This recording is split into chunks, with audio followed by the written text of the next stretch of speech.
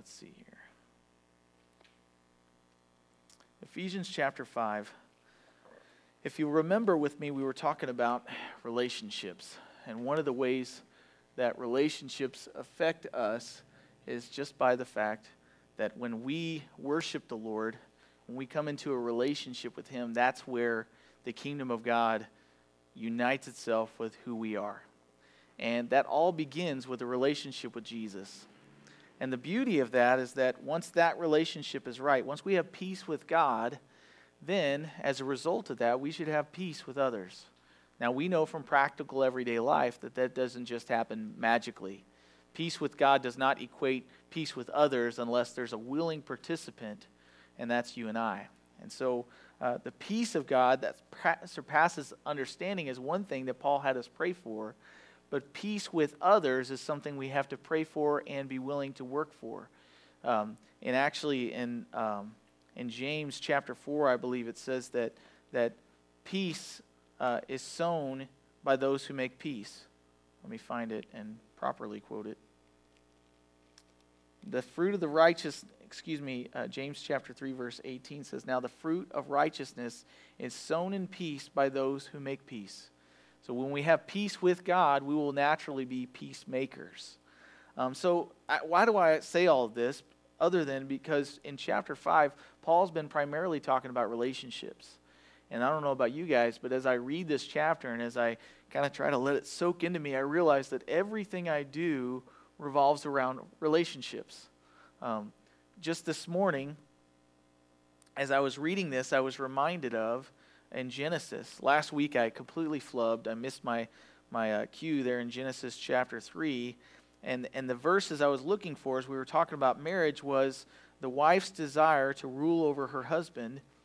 And while I was also talking about the man's inability typically to love his wife properly. But if you remember, we were talking about how the woman is to submit to her husband in the Lord. And of course, I kind of commented on the fact that many times this is the only verse in the Bible that men will memorize. People that know the Lord and people that don't. But what it says there in Genesis is that after the fall where they ate the fruit, God spoke to them and He approached them. And of course, they were hiding. They were ashamed. They all of a sudden knew that they had done something wrong. And the Lord God called to Adam, Genesis 3 verse 9, and He said, "Where are you?" Now God knew where he was, but He was calling Adam to come out of his hiding. Adam had never hid from Him before. So He said, "I heard your voice in the garden, Lord, and I was afraid because I was naked, and so I hid myself." And He said, "Well, how did you know you were naked? Who told you that?" And then the man said, "The woman whom you gave to me," blame shifting, look at that. He said, "The woman that you gave to me, she gave me of the tree, and I ate." Now, Adam was told specifically by the Lord, do not eat of this one tree. That was like the one commandment he was given. It didn't get any simpler than that. And God knows that. Men, we can usually do one thing good at one time. But the beauty is that, the bummer is that one command he couldn't follow. And so, the woman whom you gave to me is what he said. He's blaming the woman, but really he's blaming God. If you didn't give me this co-responder, this blessing that I was so excited about, then I wouldn't have fallen. But then the man said, and the Lord said to the woman, "What is this that you have done?" So He's giving a direct account for each person involved, but notice that He starts with the man who is supposed to be the head of the household. He says, "What have you done, Adam?" And then He talks to her as well and says, "Well, what have you done?" And the woman said, "The serpent deceived me and I ate." So she blames somebody else too. Everybody's blaming everyone else. Nobody's owning up to their own mistake. So the Lord God said to the serpent, "Because you have done this, you are cursed more than all cattle, more than every beast of the field. On your belly you shall go, and you shall eat dust all the days of your life. And I will put enmity," the word means war, "between you and the woman, and between your seed and her seed, and he shall bruise your head, and you shall bruise his heel." So there's already right after the fall, part of the curse is also a blessing to man. It's a curse against the serpent. It's a blessing to man because God's going to make this right. He's going to send the seed of the woman, who we know to be the fulfillment of this virgin birth, this Son of God, Jesus Christ, to essentially deal with this war between the serpent and the woman, and between your seed and her seed. This seed will bruise the head of the serpent, but at the same time, notice, you shall, speaking of the serpent, bruise his heel. He's going to put you under his foot, but not without being harmed himself. He's going to be affected by this. It's going to cost him. So to the woman, he said, I will greatly multiply your sorrow and your conception. So, when your wife looked at you while she was having her child and said, you're never touching me again, it wasn't really your fault. It was the whole fall thing. And so we all own part of that. But then in pain you shall bring forth children, and your desire, he says, shall be for your husband. This isn't like, ooh, I want my husband. This is like, I want to be over him. I want to rule over him. And so part of the fall is that, ladies, you're going to want to rule over your spouse. But he says this, and he shall rule over you. So his position will be to rule. That's not the idea of a monarch that says, do what I tell you. That's the idea of he shall be your head. He shall be in direction. He shall be responsible for you. And so then to Adam he said, because you have heeded the voice of your wife and have eaten from the tree of which I commanded you, saying you shall not eat of it, cursed is the ground for your sake. In toil you shall eat of it all the days of your life. Thorns and thistles it shall bring forth for you, and you shall eat the herb of the field. In the sweat of your face you shall eat bread till you return to the ground, for out of it you were taken, for dust you are, and to dust you shall return. So why do I go over this? Well, number one, because I missed the reference last week. Apparently I just skipped over the verses I was trying to get to. But number two, because broken fellowship with God started with a broken relationship and proper communication. Isn't that crazy? Just one relationship with misunderstanding and disobedience and unwillingness from Adam and Eve to submit to the command of God caused this fall that we are now a part of. You can't even garden without seeing results of the fall, where the weeds grow up even though you pull them every time they grow. You can't see anything in this life without seeing the results of the fall. So relationships matter to God. Now, as a guy, many times relationships don't matter to me. But that's not okay, because God sees relationships as a way that we worship him through obedience. And that's why I called today's message, Relationships as Worship. We think of worship when we think of a Sunday morning, or we think of driving in the car and singing songs. And that can be worship. Now, there are lots of people that sing songs about God that are not worshiping him. Because worship comes from where? It comes from the heart. It comes from the center of our will. But worship is not something that's confined to church. Worship is not something that's confined to a Bible study. Worship is in every area of our life we can worship God. And so because of that, Paul writes here in Ephesians about worship. That's what he's primarily talking about in chapter 5. He says in verse 1 of chapter 5, He says, therefore be imitators of God as dear children, and walk in love as Christ has also has loved us and given himself for us, an offering and a sacrifice to God for a sweet-smelling aroma. How did Jesus worship the Lord? He worshiped the Lord by giving himself as a sacrifice in obedience, and by loving us. And because he did those two things, he was made an offering and a sacrifice to God that was a sweet-smelling aroma. Again, they would not worship by giving the fruits of their lips. They would give animals. They would give the first fruits of their fields, and they would burn them on the altar, and the aroma going up to the Lord was their worship. We don't have to do that anymore. But does that mean that worship ceases in our daily, everyday actions, physical actions and relationships? No. So he says, therefore be imitators of God and walk in love. Then down in verse 8 of chapter 5, he says, for you were once darkness, but now you are light in the Lord. Now walk as children of light. You will reflect the person you're following. Then he says in verse 15, see then that you walk circumspectly or wisely or carefully and exactly, not as fools, but as wise. And then he says in verse 17, do not be unwise, but know what the will of the Lord is. And then he says in verse 20, give thanks always for all things to God the Father in the name of our Lord Jesus Christ. So all of these things, if you read down through them, if I were to read them to you again, they're all things that Jesus did. See, the thing I love about Jesus is that though Philippians chapter 2 says, though he was the very person of God in human flesh, yet he did not consider it robbery to be equal with God, and yet he gave up his position in heaven. He humbled himself. He took on the form of a bondslave, a free will servant, and he served you and I.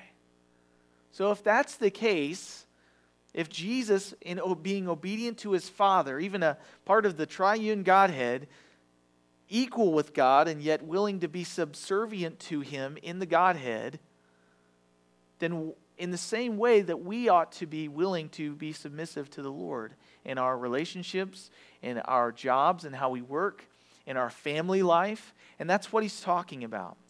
So he says in, I lost it. He says in verse 21, he says this, submitting to one another in the fear of God. Why should I submit to my husband? Because you fear God. You obey him, you reverence him, you respect him. And in the same way, husbands, why am I to love my wife as Christ loves the church? Because I fear God. I want to obey his commandments.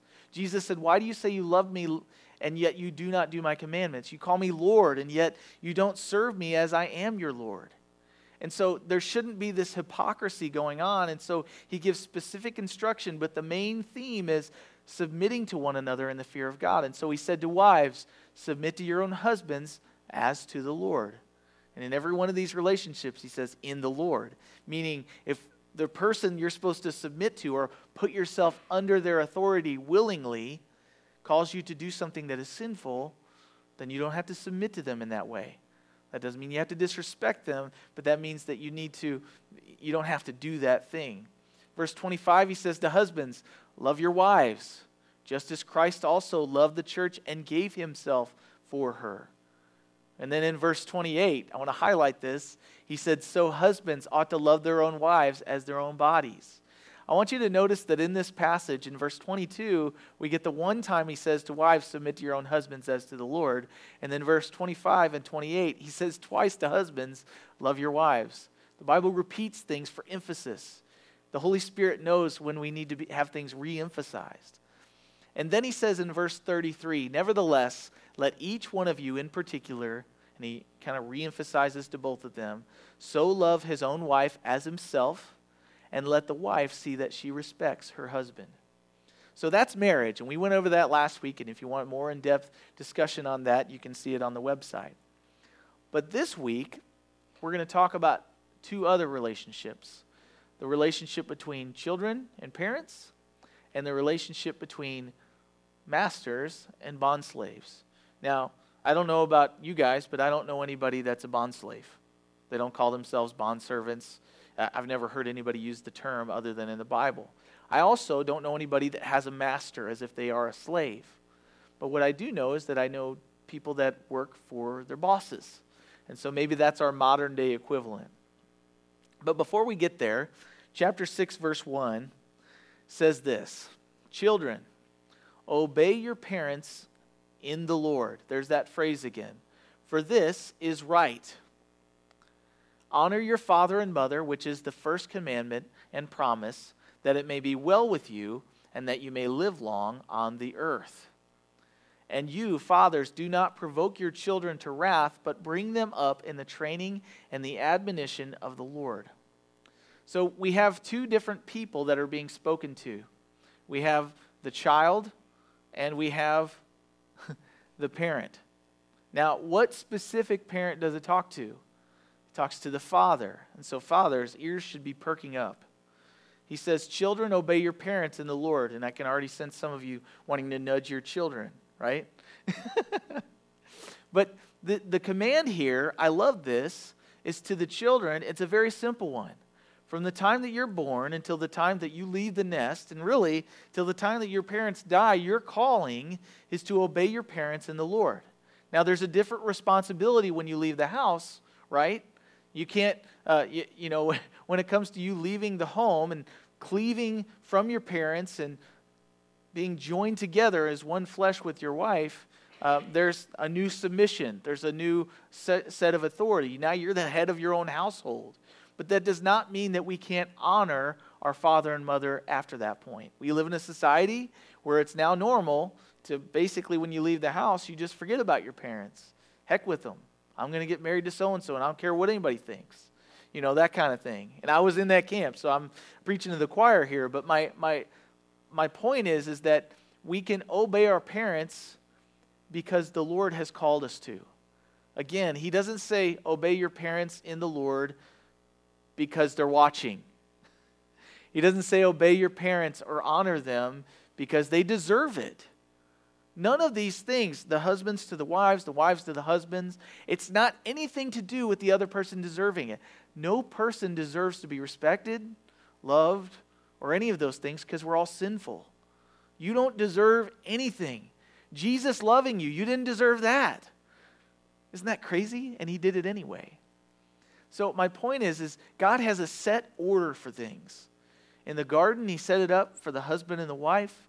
And from that point on, there was still that marriage relationship. But that submission had nothing to do with one person being inferior to the other. It just had to do with God's design. It's just like the design that we understand as citizens, that if we pull up to a stop sign, that we're to stop. Now, many people don't, right? The ones with the line around them. I don't have to stop on those, right? That's what I used to do. I only stop at the ones without the line around them. Then you start looking, and they all have the line around them. You're like, wait a minute, what? But my point is there are laws and there are rules and they have purpose. And in the same way, marriage and the way that children are raised, it's all part of God's design. And so he has instructions for us on how we're to handle those relationships so that there will be unity in our homes.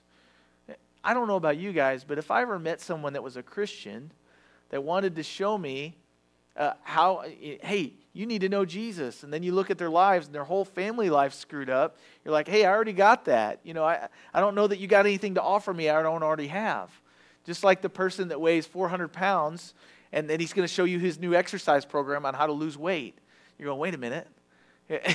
I don't know that I want to go to you if you don't actually live by what you say your workout program does.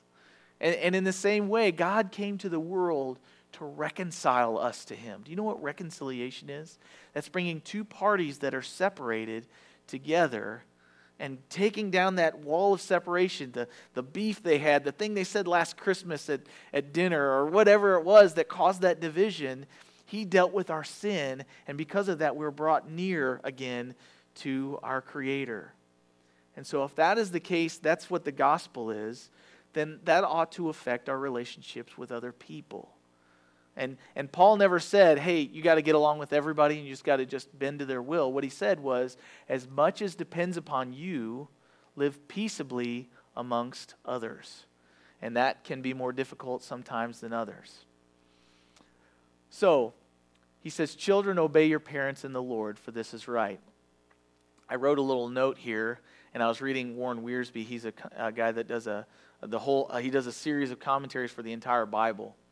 He said this. He said, the modern version of Ephesians 6:1 would be, parents, obey your children, for this will keep them happy and bring peace to the home. Right? And a lot of parents scoff at that. But I wonder how many parents actually do that.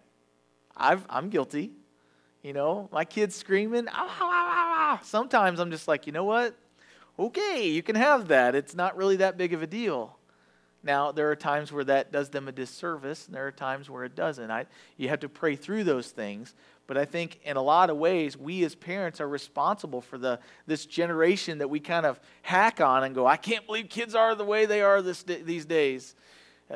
We're the problem, parents. And I say that as a general term. I know that in each one of our homes, we have different ways that we've set up to raise our children, and many of us have great ways that we raise our children. I actually enjoy watching you guys raise your kids, because then I learn things, I glean things along the way. Sometimes you'll give me instruction and I'll be like, I've never thought of that before. But the reality is that we also as parents need to be careful. We probably have blind spots. But that being said, we're not talking about parents right now. We're talking about you kids. So, children, obey your parents in the Lord, for this is the right thing to do. It's right. Honor your father and mother, which is the first commandment, and with a promise. So it's the first commandment with a promise. Well, if you look in Exodus chapter 20 in your free time, I know you guys are big on reading the 10 Commandments every day, because you got to make sure you keep those. In Exodus chapter 20, it's actually a commandment. Children, obey your parents. Honor your father and mother, which is the first commandment with a promise. Here's the promise, that it may be well with you, and you may live long on the earth. Now, in the commandment in Exodus 20, what he says is that you may live long in the land. He's talking about the land of promise that they were getting ready to go into as they left Egypt and they crossed the Red Sea, and then they crossed the Jordan River into the land of Canaan. This was the law that he gave them. When you're in the land, you're going to be different than all the other nations. Children, we're going to start with you. Obey your parents. Honor your parents. And now we can honor our parents in lots of different ways, right? We can honor them by obeying what they tell us to do when we're being raised in their home. We can also honor them by taking care of them when they get down the road and they got dementia, or all the things that can happen as our bodies break down and we get older. We can honor our parents by the way that we live. We can honor our parents by the way that we talk to them, especially in front of our children. We can honor our parents by helping them out when they're financially in need. The Pharisees, the most religious people in Jesus' day, they did not honor their parents, and they used the commandment of God to do so. There was a provision that basically, when you, say your parents came to you and like, hey, we're kind of in a tough way, Medicare type whatever's not taking care of us, we're financially in a strain, we need some help. The most religious people of the day were saying, I would give you this money, but it's Corban, which was a word that meant, I've already dedicated it to the Lord, so now I can't help you with it. They were saying, I can't worship the Lord in my relationship with you because I worship the Lord by having this stuff that I've dedicated to the Lord. Well, if you're really dedicated to following the Lord, you're going to honor your parents. This is one of the first commandments. It's in the top 10. And so, sometimes, and as I read this week, I was really convicted because I don't know that I have honored my father and my mother since I've left the house. And so God's called me to a new step in that. And for you, maybe there's some things that you're convicted about in your relationship with your parents. That's between you and the Lord. Ask him how he wants you to change. He might want to breathe some fresh life into a stale relationship. And the beauty of that is maybe he's going to bring you guys past some of the stuff you've had from your past. He's going to grow you. And then, if you got unbelieving parents, perhaps they'll see Jesus in the way that you've repented of that particular blind spot you have. So then he says, you fathers, do not provoke your children to wrath, but bring them up in the training and the admonition of the Lord. Now he says this to fathers because fathers can have a tendency to be a little bit heavy-handed. We're not so much on the whole feelings thing. So I know I hurt your feelings, but you did wrong, so there. And that's our tendency. And it's a good balance with moms that are not all this way, but can be kind of, hey, they didn't really mean it, and they'll give them the benefit of the doubt. And so there's a good balance because there does need to be discipline, but there also needs to be nurture. Nurture is just as important. Discipline is an important thing. A lot of kids nowadays, and I think adults too, if you ever call them on something that they've done wrong that they're not willing to admit, many times they'll say, why would you call me out on that? You don't really love me. You don't really care about me. But what I love is that Scripture actually says in Hebrews, Hebrews chapter 12, it talks about the nurture and the discipline of the Lord. Hebrews chapter 12, verse 3. He says, for consider him who endured such hostility from sinners against himself, lest you become weary and discouraged in your souls. He says, you've not yet resisted to bloodshed, striving against sin, and you have forgotten the exhortation which speaks to you as to sons. And he's quoting from the Old Testament. He says, my son, do not despise the chastening of the Lord. That word is discipline. Nor be discouraged when you are rebuked by him. That's like, you're wrong. You need to change. He said, don't be discouraged. For whom the Lord loves, he chastens or disciplines, and he scourges every son whom he receives. And the writer of Hebrews goes on to expound on this. He says, if you endure chastening, God deals with you as with his sons. For what son is there whom a father does not chasten? He says, but if you are without chastening, of which all have become partakers, then you are illegitimate and you're probably not sons. So if you're here today and you say, I follow Jesus and I've never been chastened by the Lord, I don't feel like he's ever corrected me in some way, then you're probably not his kid. Because God loves us enough to discipline and nurture us. Now, he doesn't discipline us to the point that we're exasperated. Some of your translations might say in Ephesians. Exasperation is when you discipline so much that the kid's just weary and doesn't even trust you anymore. But I love when the Lord shows me through my daughter when I've over-disciplined and when I've done it properly. Because when I discipline my daughter correctly, and the first time I did this, it scared me to death because I love my daughter.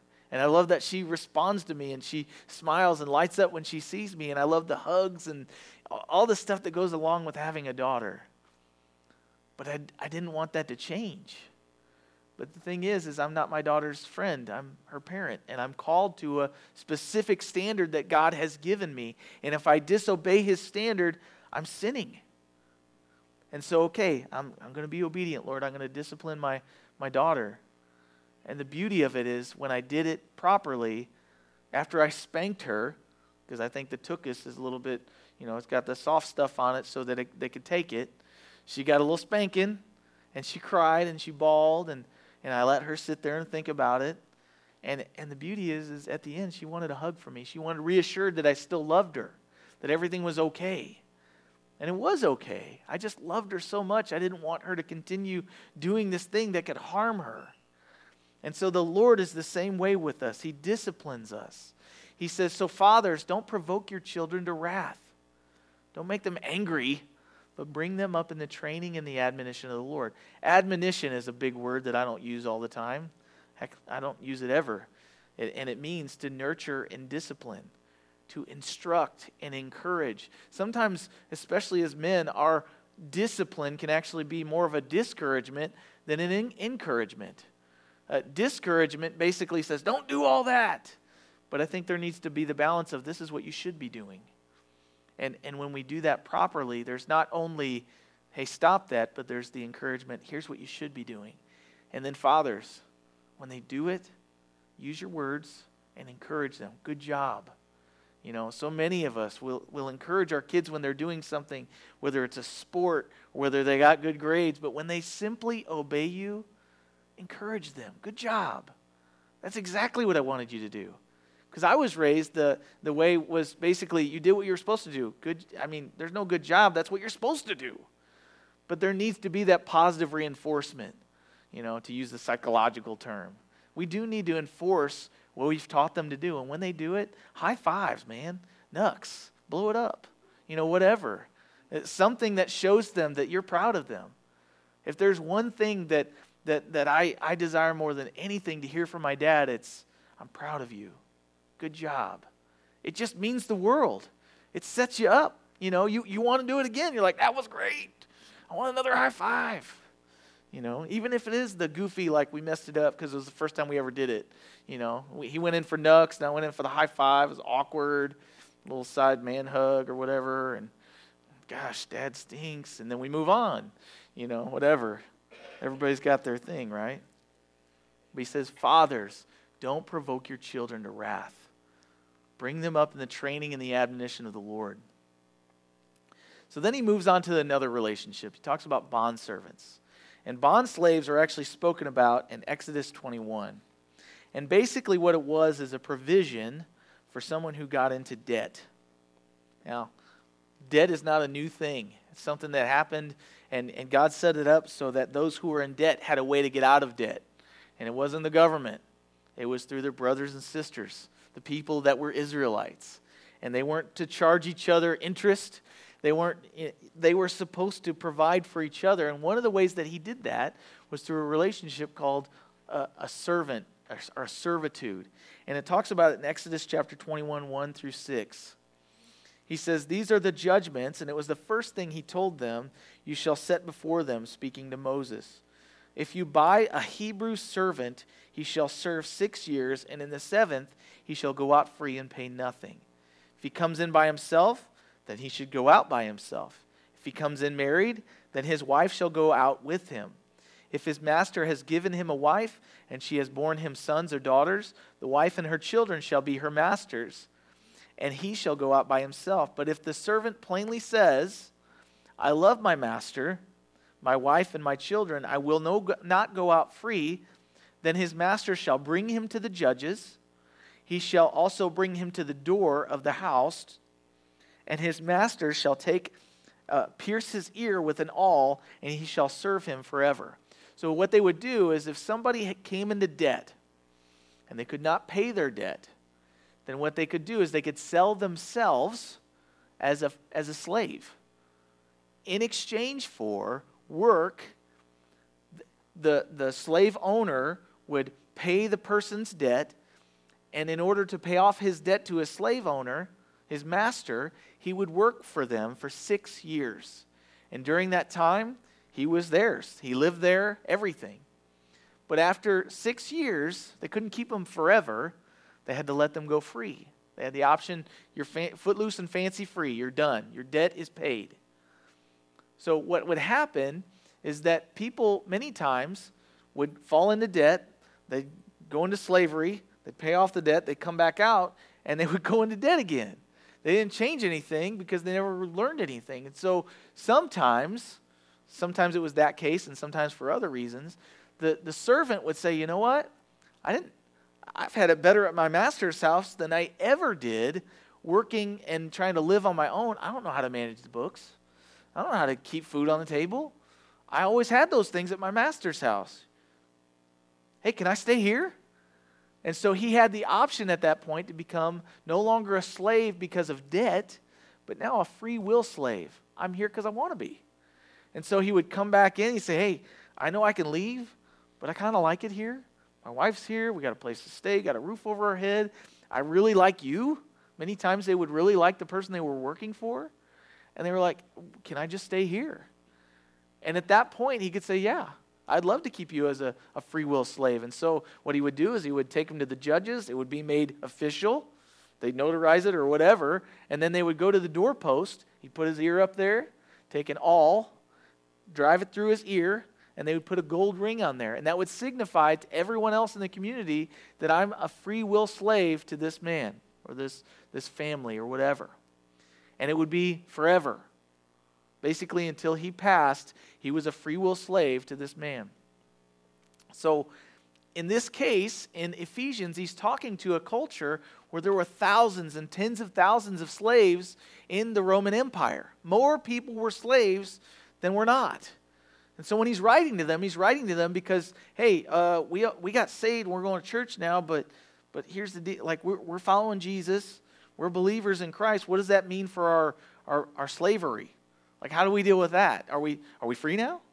Or do we need to stay in these relationships? How do we interact with the people around us? And so what Paul writes is, bondservants, you're still bondservants. He says, be obedient to those who are your masters according to the flesh. Those people that God has providentially placed over you with fear and trembling in sincerity of heart. What sincerity means is with singleness of heart, with one focus. He says this, and I highlighted it in my Bible. He says, as to Christ. So this is a principle I think we can draw out from this particular text and go to the other ones. Serve and love your wife, love your husband, respect your husband as to Christ. They don't deserve it, but you're serving the Lord Jesus. And so in your relationship with your wife, with your husband, with your children, with your father and your mother, and all of those things, serve them and live with them with fear and trembling in sincerity of heart as to Christ, as an act of worship. Not with eye service as men pleasers, but as bondservants of Christ, doing the will of God from the heart. Now, you know what I'm talking about when I say men pleasers, more than likely. Because here's the temptation. You get to work, you know what you're supposed to be doing, but you kind of get, you go gung-ho, it's a new job. At least this is my experience. Maybe it's not yours. You go gung-ho, it's a new job. Your boss, his office is down the hall, and all of a sudden you're learning things like what his footsteps sound like. Or you learn about what time he swings by the job site. Or you learn kind of what he pays attention to and what he doesn't, or she. And so you work really hard when they're around, but when they're not, you're like, hey man, go check out the Facebook, And there's all these patterns and habits that kind of come in. But what does he say here? He says, serve your masters according to the flesh, your earthly masters, with fear and trembling, in sincerity of heart, to please Christ, not with eye service, not just so when they're looking you're working hard, not as men pleasers, those who try to please people, but as bondservants of Christ, doing the will of God from the heart. The will is willing to work even when the boss isn't watching. He says, with good will, doing service as to the Lord and not to men, knowing that whatever good anyone does, he will receive the same from the Lord, whether he is a slave or free.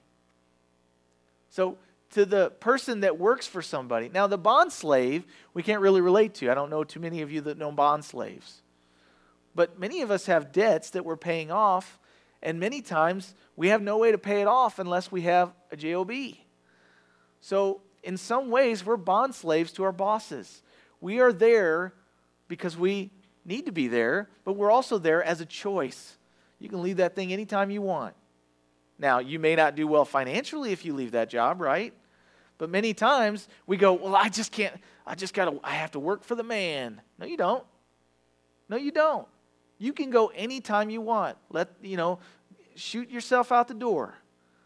But the reality is then you won't be able to pay your bills, then you won't be able to support your family, and there's all these other implications. And so, now those are all things you choose to do, and some of them are not. There are things we have to pay for that we don't choose to, but they're part of living in this world. We got to have food on the table. Otherwise we starve. We've got to have clothes on our body. Otherwise it's awkward for everyone. But also, you'll get sick because of exposure. And so there's all these practical things, but he says we serve our masters, but we got to be careful. Don't serve our masters just because someone's looking. This is another area that God wants you to worship and be obedient in. Serve your master because you serve Christ. Christians, we ought to be the best employees anybody can hire. Because they don't have to pay nobody to watch us. They still might, but they shouldn't have to. Because anything that you're doing, Jesus is sitting there right with you. Anything you're doing, Jesus is there with you, watching you all the time. Not because he's making a list and checking it twice. He's doing it because he's God with us. He's with us wherever we go. He's keeping us accountable. He sends brothers and sisters in Christ to work with us, to jab us a little bit and encourage us in the same way.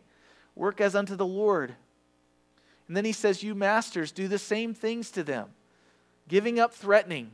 Now, he's writing to a culture that had all these Roman soldiers that would threaten people and say, hey, if you don't do your job, I'm going to kill you. And they could do that legally.